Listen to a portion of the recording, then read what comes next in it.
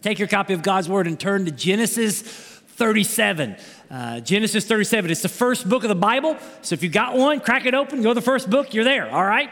And then go 37 chapters in, and that's where we're going to be, Genesis 37. If you don't have a Bible, you can follow along on the screen behind me. But let's all stand as we get our aerobics in this morning.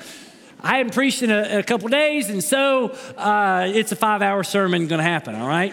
Here we go. Genesis 37, verse 1. Verse 2, these are the generations of Jacob. Joseph, being 17 years old, was pasturing the flock with his brothers. He was a boy with the sons of Bilhah and Zilpah, his father's wives. And Joseph brought a bad report to them, of them, to their father. Now Israel, that's Jacob, loved Joseph more than any other of his sons because he was the son of his old age. And he made him a robe of many colors. But when his brothers saw that their father loved him more than all of his brothers, they hated him and could not speak peaceably to him. Now Joseph had a dream, and when he told it to his brothers, they hated him even more. And he said to them, hear this dream that I have dreamed. Behold, we were binding sheaves in the field. And behold, my sheaf arose and stood upright. And behold, your sheaves gathered around my sheaf and bowed down to my sheaf. His brothers said to him, are you indeed to reign over us? So they hated him even more for his dreams and for his words. And then he dreamed another dream and told it to his brothers and said, behold, I have dreamed another dream. Behold, the sun and the moon and the 11 stars were bowing down to me. And when he told it to his father and to his brothers, his father rebuked him and said to him, what is this dream that you have dreamed? Shall I and your mother and your brothers indeed come and bow down ourselves to the ground before you? And his brothers were jealous of him, but his father kept the saying in the mind. Now look up at the screen and read with me chapter 50, verse 20. Say it together. As for you, you meant evil against me, but God meant it for good, to bring it about that many people should be kept alive as they are today. You may be seated. Have you ever had a crazy dream?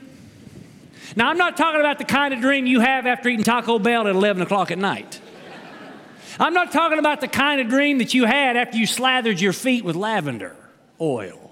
If y'all know what I'm talking about, it's the secret to life, lavender oil. I used to think that stuff was voodoo, but it's not. But I'm not talking about that kind of dream.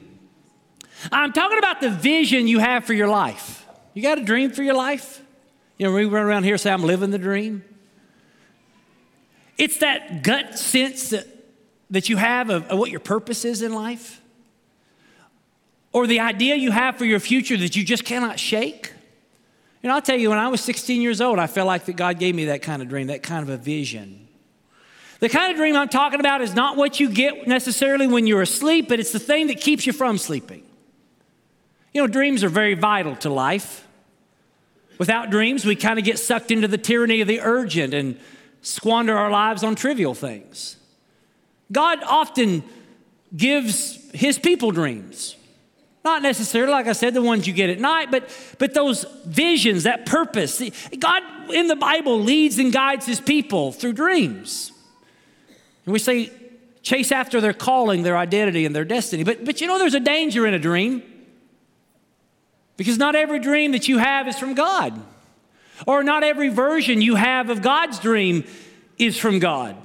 Because there are some visions that you have for your future that are not God's dream for your life. I mean, often the dream that we have is the life that we want to live, or the house that we want to live in, or the career, or the relationship, or the fame, or the fortune, or the business we've been dreaming of. But sometimes those dreams are not God's dreams. They're not God's plan for our lives.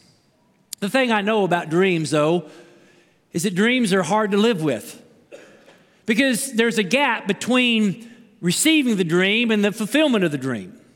Within that gap is anticipation, it's hope, but also pain and despair and disillusionment and even cynicism, because often the fulfillment of that dream takes a whole lot longer than you think, and it's not just a straight line.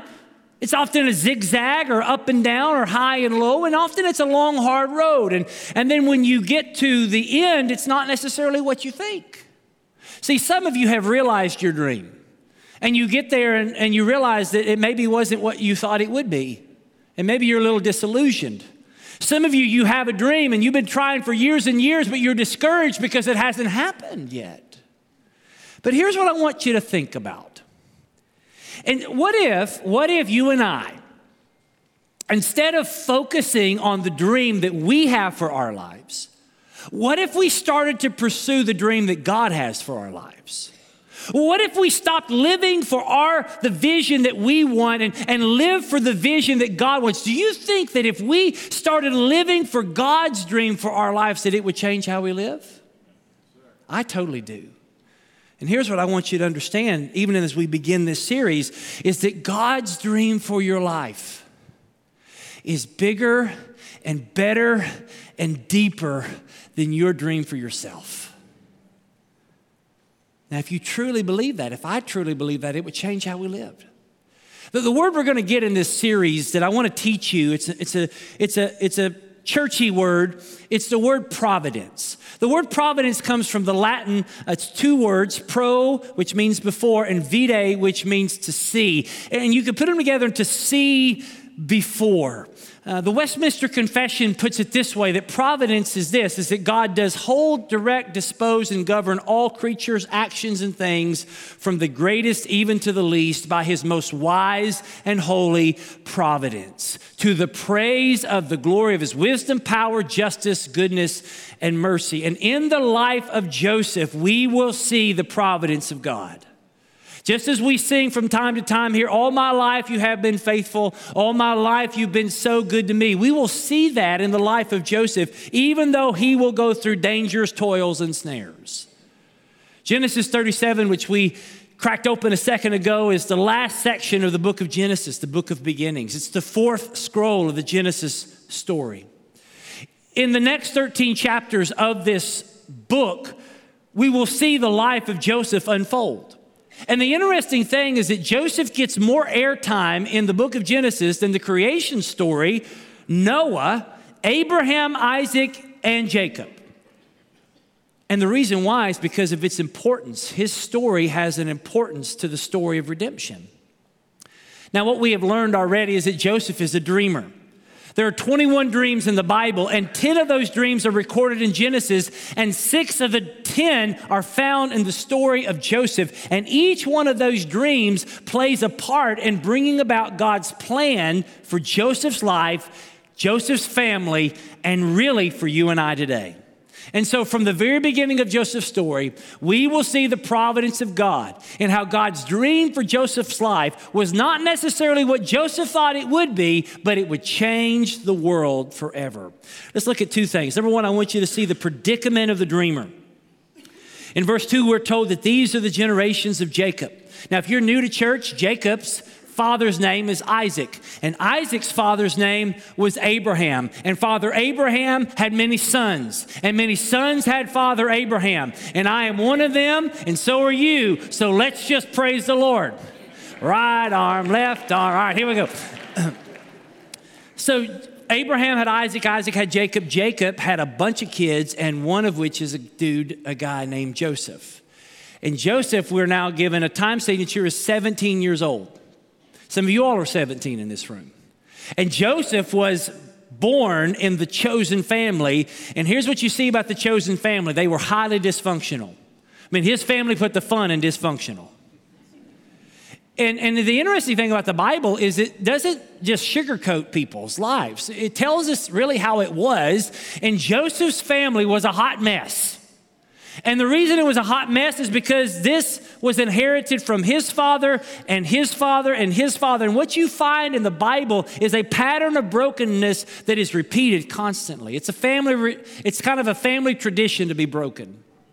And one of the ways that we see the brokenness, the dysfunctionality of this family is found in verse number 3, in which the daddy, Jacob, loved Joseph, the son, more than the other sons that he had. See, Jacob had 11 sons other than Joseph, and yet he loved Joseph the most. He played favorites.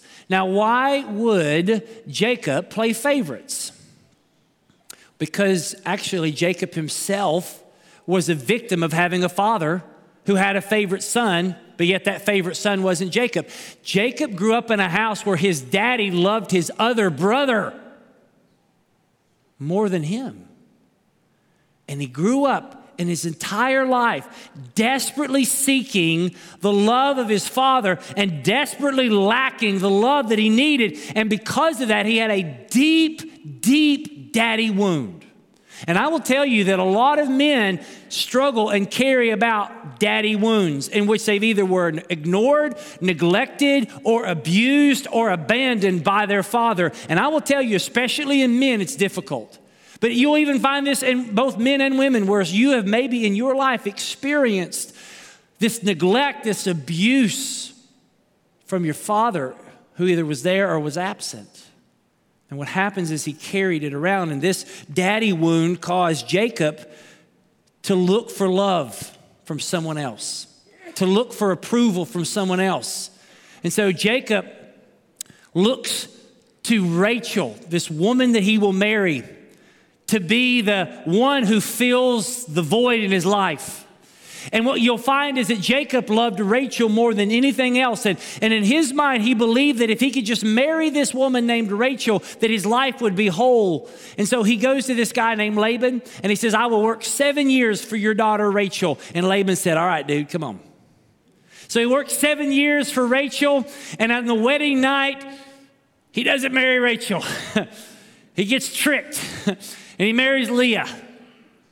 And so he says to Laban, he says, I'll work 7 more years for Rachel. And so 7 years, and he marries Rachel. And listen, when he marries Rachel, he feels like life is now worth living because of all of Jacob's wives, Rachel was his favorite. And by the way, of all my wives, April is my favorite. We only have one. And so Rachel has 2 kids with Jacob. Joseph is the firstborn, and then Benjamin, and she dies giving birth to Benjamin. So that's a lot of backstory, but here's why that's important, is that when Rachel dies giving birth to Benjamin, the focus of Jacob's life is going to move from Rachel to Joseph, and Joseph is going to become the emotional center of Jacob's life, so that every time he saw him, every time he talked to him, Jacob's face lit up and sparkled like it did when he saw Rachel. And what happened is that Joseph became Jacob's idol. And he lavished money on Joseph and lavished gifts on Joseph. I mean, Joseph got the extra piece of chicken at dinner. Joseph got more presents at Christmas. Joseph had more friends over to hang out with.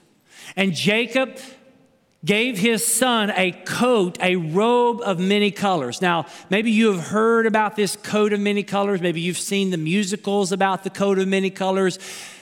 But I want you to understand that's not what the Bible actually is describing here. It's a little bit of a mistranslation. It should probably be translated the coat of long sleeves. But the coat of many colors sounds a whole lot cooler, right?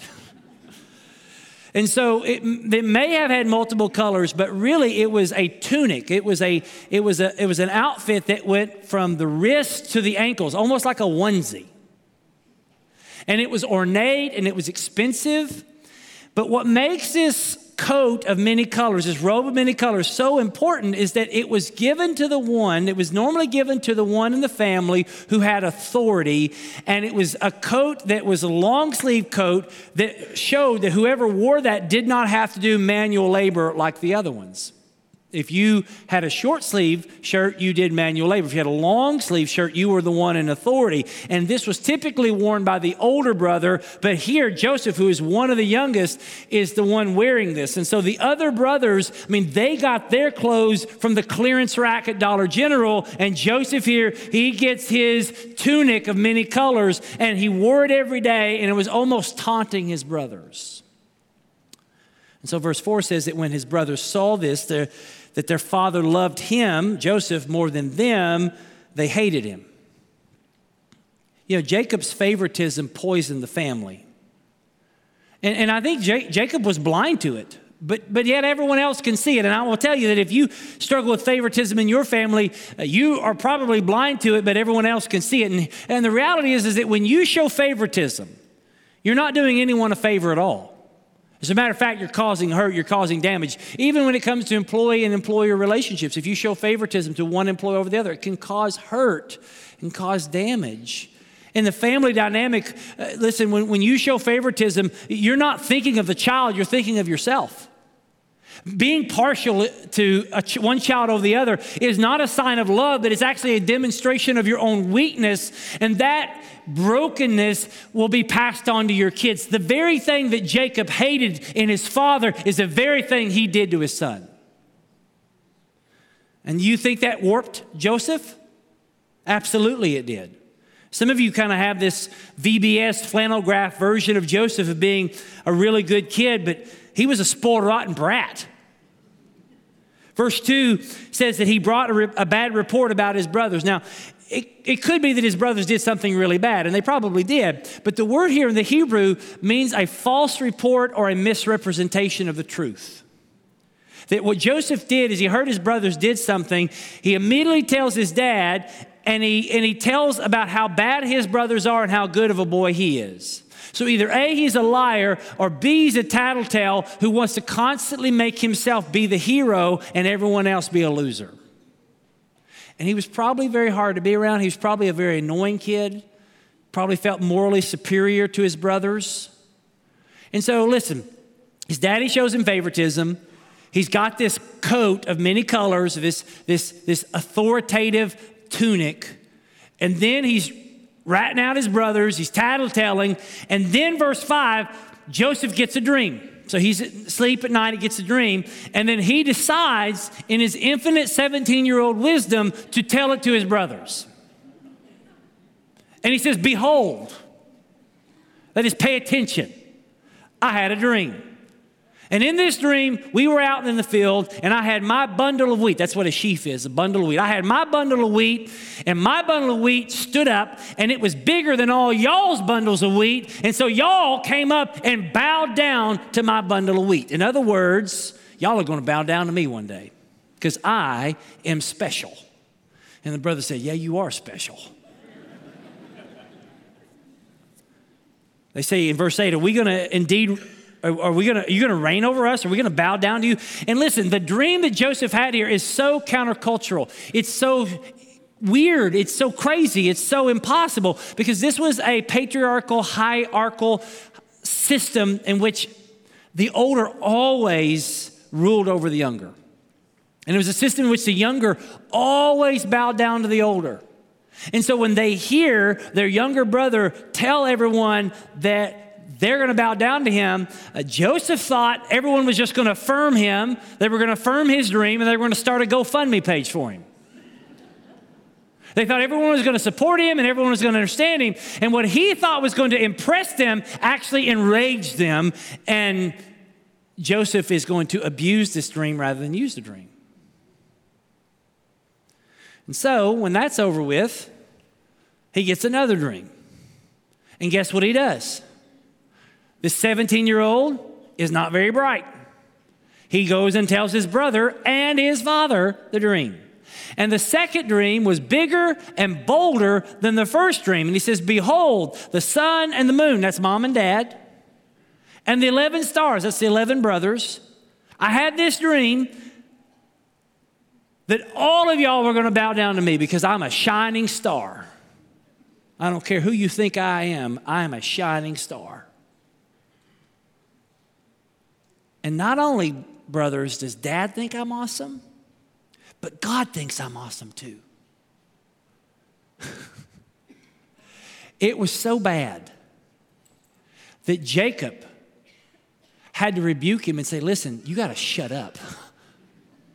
Who do you think you are? And so what you have here is Jacob is raising a sociopath who doesn't understand the impact of his words. He doesn't understand what he's saying. He should have kept it to himself. But here you have this young, arrogant, very handsome young guy who is cruel. And so verse 11, it says here that his brothers were jealous of him. Now, Joseph's kind of in a no-win situation.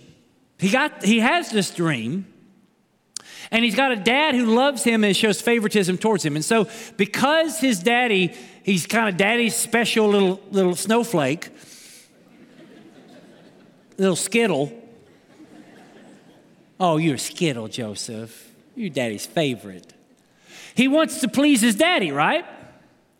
And listen, his brothers hate his guts. And so maybe in his mind, he's thinking, you know what, if I just tell everybody this dream, then they're going to understand this is why daddy loves me. Because I'm special. I'm a snowflake. I'm a skittle. I'm a sunbeam. I'm a shining star. But guess what happened? This is the moment where they said, we got to kill the boy. Now, why am I telling you this? Because often, many of you, when you get a vision for your life, when you get a dream for your life, you're not really ready to handle it. But here's what you also find is that God gives dreams to broken people. Listen, do not romanticize Joseph. Joseph was a young, arrogant fool who was a victim of his father's favoritism and his own brokenness. And Joseph was just as broken as his father and his brother, and yet God still had a dream for his life. And that gives me hope. Does that give any of you hope? That God still has dreams for broken people. That even though you have sinned, even though you've screwed up, even though you've messed up, even though you have done some terrible things, God still has a vision for your life. And God gave this dream to Joseph, even though Joseph, when he got the dream, wasn't ready for it, nor was he worthy of it.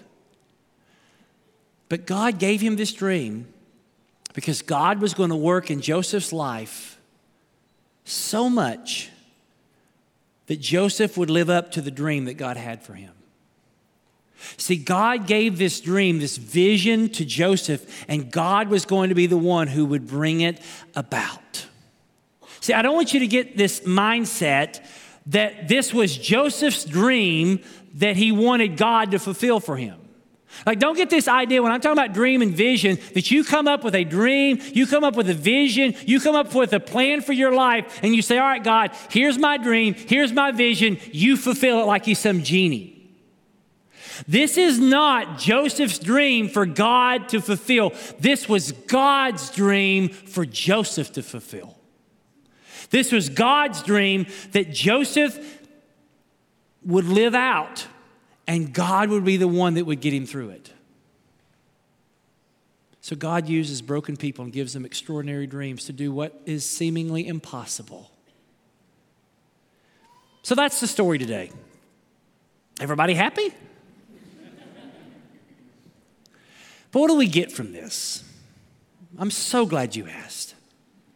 Because I want to give you 3 principles when it comes to dreams that we're going to look at all throughout this series. And these 3 principles are going to help you in your own personal life when you think about your dream. I don't know what your dream is.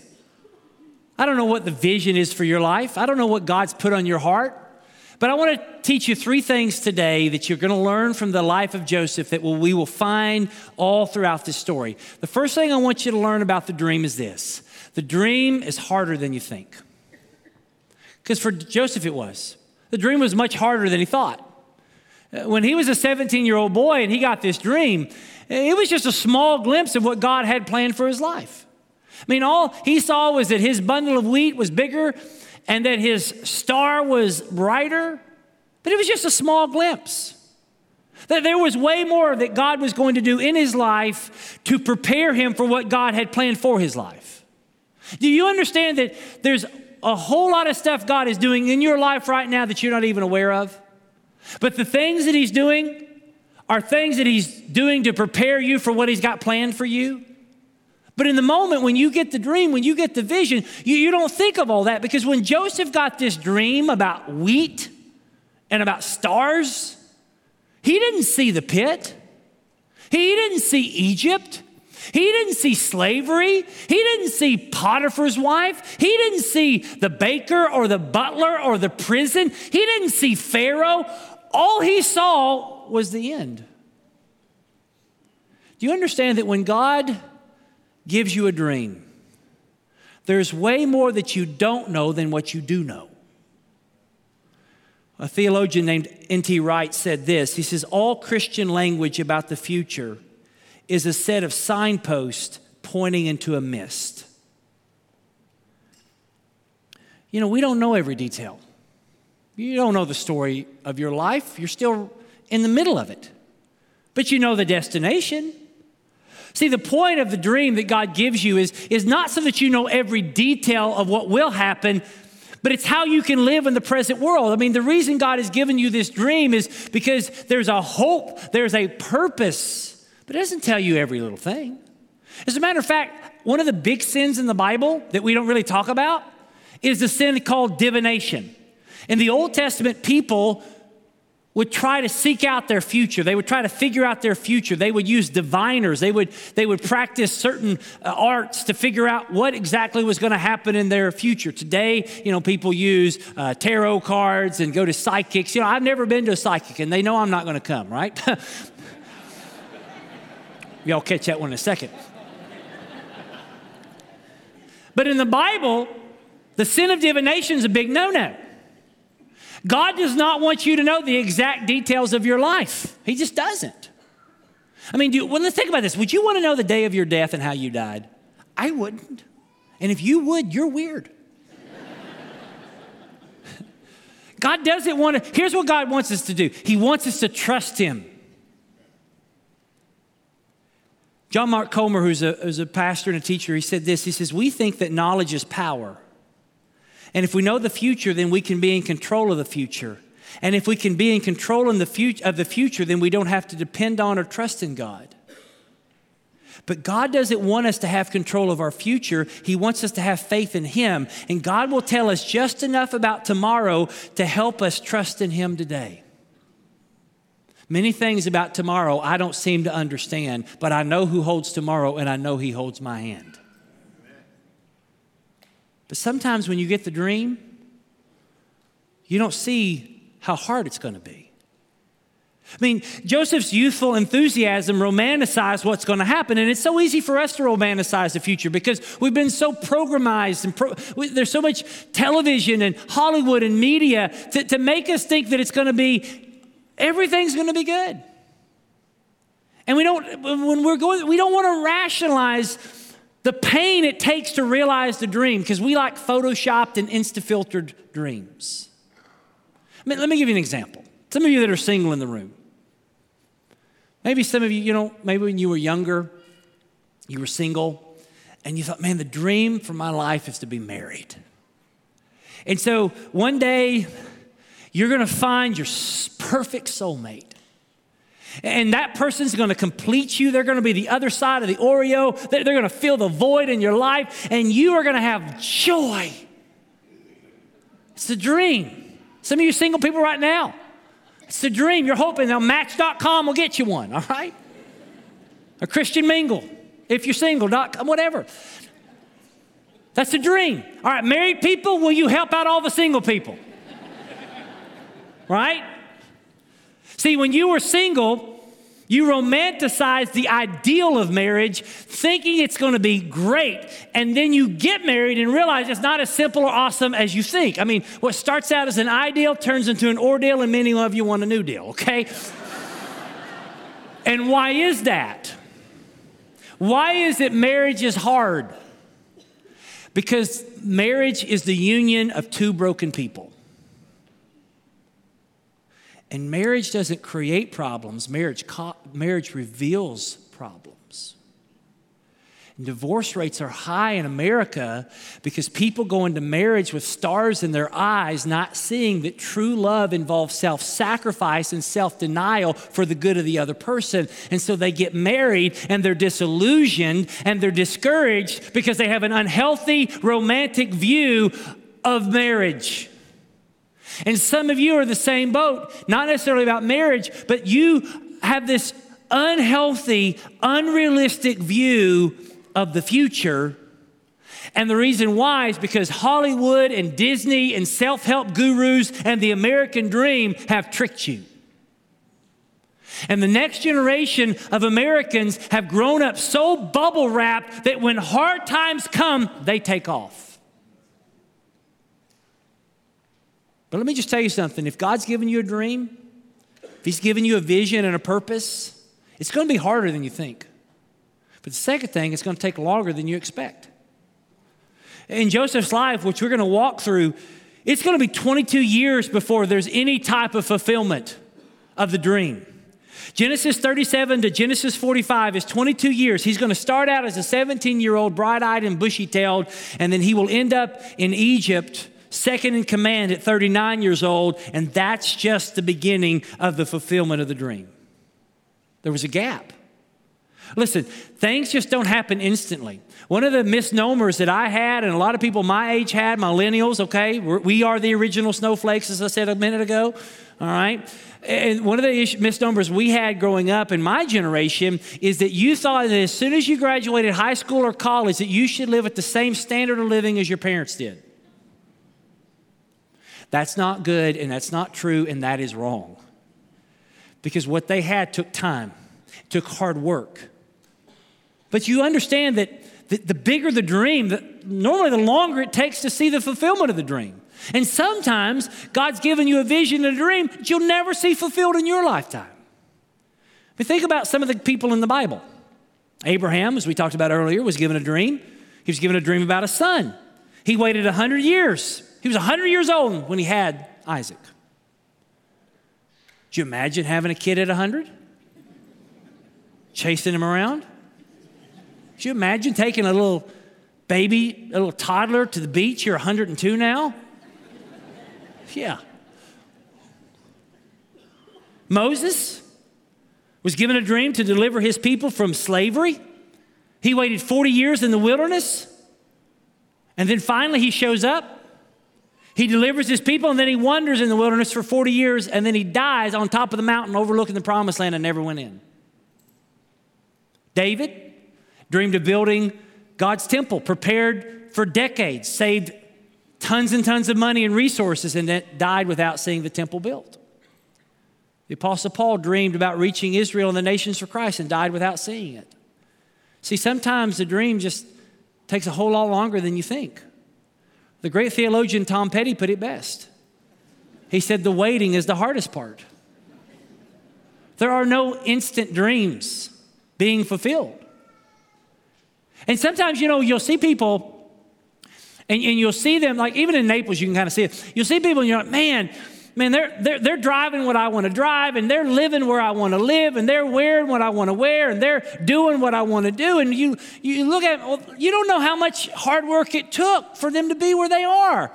You don't know how long it took. Or you see someone spiritually that's so much more spiritually mature than you are, and they're walking with God, and they're doing this, and you're like, man, I want to be just like them. Well, listen, there are no shortcuts to that. You don't know how long it took. You don't know the ups and the downs and the highs and the lows that it took them. But I'm just going to just tell you right now, I want to pop the little bubble, is that the dream is harder than you think, and it's often longer than you expect. And the third thing, because I only have 3, not 4, is that the dream was deeper than he could imagine. You understand the dream that God's given you is deeper than you can even think? Think about it. As a kid, Joseph interpreted the dream.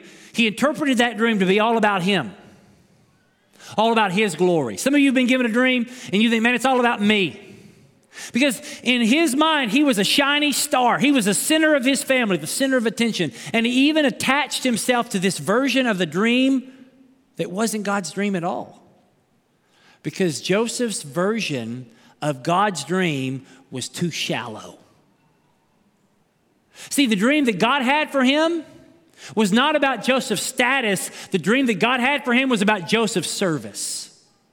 The reason why they're bowing down is not because Joseph is great. They're bowing down because the God of Joseph is great. Do you understand that the dream that God gave Joseph was not about Joseph's position in the family? It was about his purpose for the family. And think about this, what if the greatest thing God is going to do in and through your life is not about you? What if the greatest thing, the dream, the vision, all that you are dreaming and hoping and praying for, what if that is just to help someone else know him more? What if the greatest fulfillment of your life is to contribute to the kingdom of God, not the kingdom of self? You know, the reality is that often our dreams are about us. It's about our life. It's about our family. It's about our future. And the majority of those dreams are shallow. I mean, think about this. Most parents want their kids, that their dream for their kids' lives is to grow up, move out of the house. Amen. Grow up, move out of the house, go to college, go to an Ivy League college, or go to some prestigious college, get a good degree, get a good career, make a lot of money, and take care of them when they're old. Right? That's like, or some of you, your parents, or some of you, your dream for your kid is that your kid becomes the athlete that you never was, that you never were. And then so you want them, you're going to pour into them, and you're going to spend so much time on them, and they're going to be the next whatever. And that one day they're going to be in the NBA or the NFL, or they're going to be the WNBA, or they're going to be a world-class volleyball player, and they're going to get on TV one day and say, I thank God for my mama and my daddy to make me the person I am today. Or some of you, man, your goal for your kids is that they become the next entrepreneur, the next Elon Musk, or the next musician like Taylor Swift, or whatever those dreams are. But let me just say this right now. What happens if those are your dreams for your kids, but they're not God's dreams for your kids? What if your kids do not realize the dream you have for them? Are they a failure? What if God's dream for your kids is bigger and better and deeper than your dream for your kids? Because think about this. The dream that God gave Joseph wasn't about Joseph. The dream was how God was going to use Joseph to save the world, but not how you think. He's going to save his family from famine, going to create a nation. But you know, for God to bring that to pass, you know what God had to do? God had to strip the 17-year-old Joseph of his ego, his pride, and seeking his own glory. Do you understand that for you to realize the dream God has for you, he's often got to strip you down? Because often the dream is all about us, but the dream has never really been about us. It's always been about him, and it's always been about others. But the beauty is this, is that God's dream for your life is always better than your dream for your life. Always. Do you know why? Because he's God. He made you. And you know, I want to go ahead and tell you right now, I was about to end, and y'all are happy, all right? You want to know what God's dream is for your life? I'm going to tell you right now. I'm going to tell everybody God's dream for your life. Promise you this is it. God's dream for your life is this, is that you know him, that you love him, that you serve him, that you live for him, and live with him forever. And every other dream you have, praise God, and every other dream you have is ultimately about that dream. That you would know him, you would love him, you would serve him, you would live for him. I mean, that should be your dream for your kids and your grandkids. All right, so let's end. Seatbelts on, tray table in an upright and locked position. We're about to land. Verse 11. Joseph's telling these dreams. The very end, verse 11 says, his father kept the saying in mind. In other words, Jacob tucked these dreams into his mind. Now, I want to reiterate, these dreams were countercultural, crazy, and impossible. But Jacob did not dismiss them as being foolish or wrong, but he thought about them. Now, why would he think about them? You know why? Because Jacob had some weird dreams himself. See, not only was Jacob the younger son, but he was also a dreamer. And he had a dream one night that there was this ladder. that angels were going up and down and up and down and up and down. And he just knew there was something bigger going on. But he didn't understand it. And maybe he was thinking, maybe my son, God is speaking to my son. And there's something bigger going on here. Well, let me let you in on something. There was something bigger going on, even though Jacob didn't understand. And I want to tell you in your life that you understand that there's something bigger going on in your life than you understand. That even though it may seem crazy, and even though it may seem impossible, and even though it may seem countercultural, that God is doing something bigger than you can imagine. You say, well, how do you know that, preacher? How do you know, Alan, that God can fulfill some crazy dreams? I'm going to give you one word: Jesus.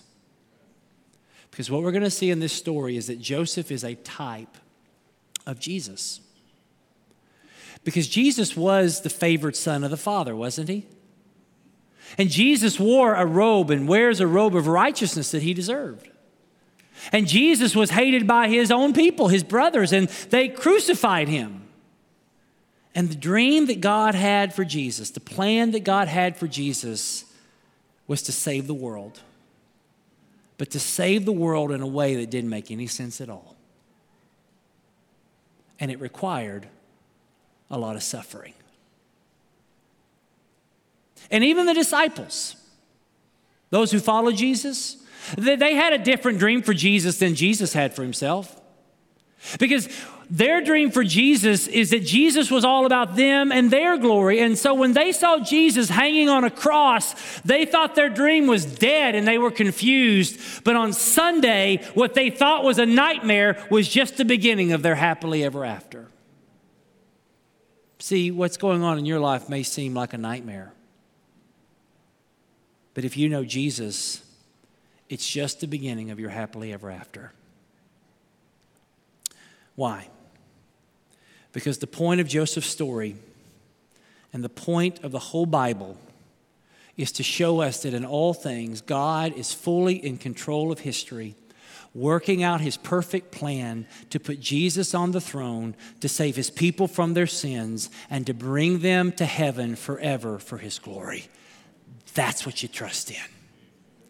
Because that is where history is headed.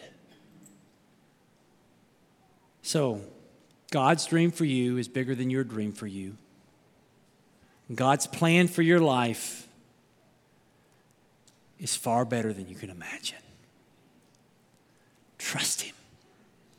Just trust him. Because fear is not your future. Jesus is. Let's pray. Father, we thank you for Jesus. We thank you for the fact that we can trust that your plans come to pass even though we don't understand them. And God, even though it may seem crazy and foolish and countercultural and impossible, because Jesus came out of that tomb, all things are possible. So Father, we lay our dreams at your feet, and we want your dreams for our lives. In Jesus' name, amen. Let's stand and sing. Fear is not our future.